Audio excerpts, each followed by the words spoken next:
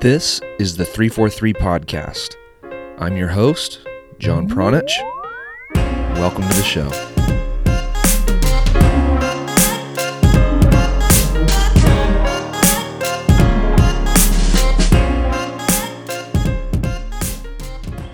All right. Well, it's been a while since I've done one of these quick hitter short style episodes, but I came across an old 343 article and I feel like it's worth sharing, and it's actually an excerpt from a book that was written by somebody that you might know if you follow American soccer. So Claudio Reyna is one of the few quality players to survive the U.S. soccer landfill. And this is the article that I'm reading now, by the way. And this was written by Gary Kleiben. But Claudio, in his book, shares a brief story with the world. And the following is an excerpt from his book, More Than Goals, The Journey from Backyard Games to World Cup Competition. And this is what Claudio had to say. I spent a lot of time hitting the ball against the side of the house when I was growing up. If my mother complained about the noise, I'd hop down the retaining wall and I would go to the end of our property to the office building parking lot. I'd use that wall, hitting the ball with both feet, seeing how long I could return the wall's passes without losing control. I found out later that so many pros spent lots of their childhood doing just that. Dennis Bergkamp, the great Dutch striker who scored and set up hundreds of goals for Ajax Amsterdam, Arsenal, and the Dutch national team, said that when he was a youth player at Ajax, they had a little 3-foot wall. He would knock the ball against the wall for hours, and every time he hit the ball, he'd know whether it was a good touch or a bad touch.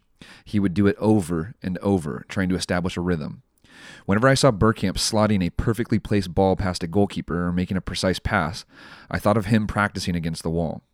Kicking against the wall is an excellent way to work on improving your weaker foot.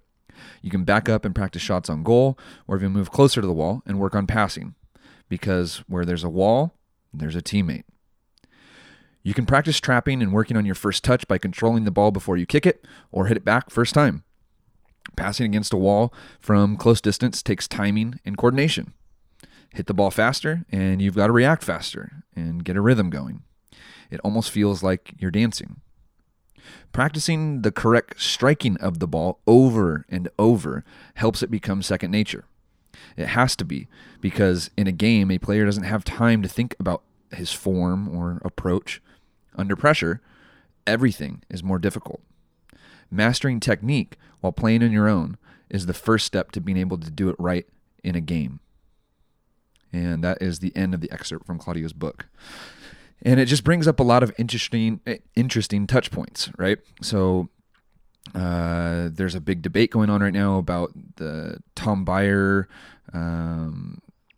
program that got denied by U.S. Soccer. A lot of people are talking about that and what that would have looked like for, or what that would have done for the younger ages. Great stuff, right? I mean, we want kids touching a ball. We want kids playing as much as possible. But do we need fancy programs? And I'm not trying to bash on Tom's program whatsoever, but do we need programs to enhance our players' development? No, we don't need a whole bunch. And what Claudio says here is absolutely right. Just go find a wall. Go find a wall. And if you follow 343's work, if you follow the podcast or any of the conversations that I've had with Brian Kleiben or Gary over the years, you've probably heard them mention that a wall was a big part of their upbringing too. It was a huge part of mine. I'm not saying that I'm some wizard with the ball, but I've been yelled at plenty of times by my mom when I was younger, just kicking the ball against the wall that was right underneath our kitchen window. And I never broke a window, but I probably came close a few times. But just finding a wall is the easiest and best thing that you can maybe advise kids to do.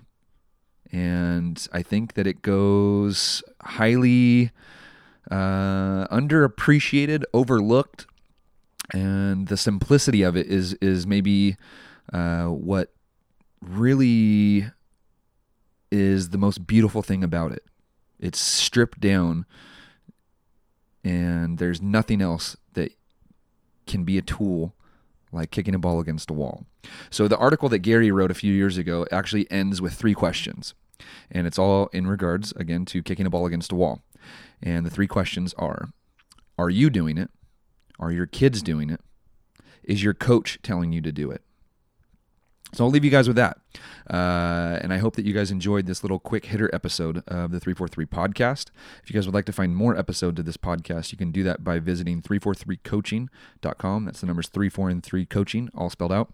.com. And that is also where you can find more information about the 343 Coaching Education Program. And that is the program that actually funds this podcast.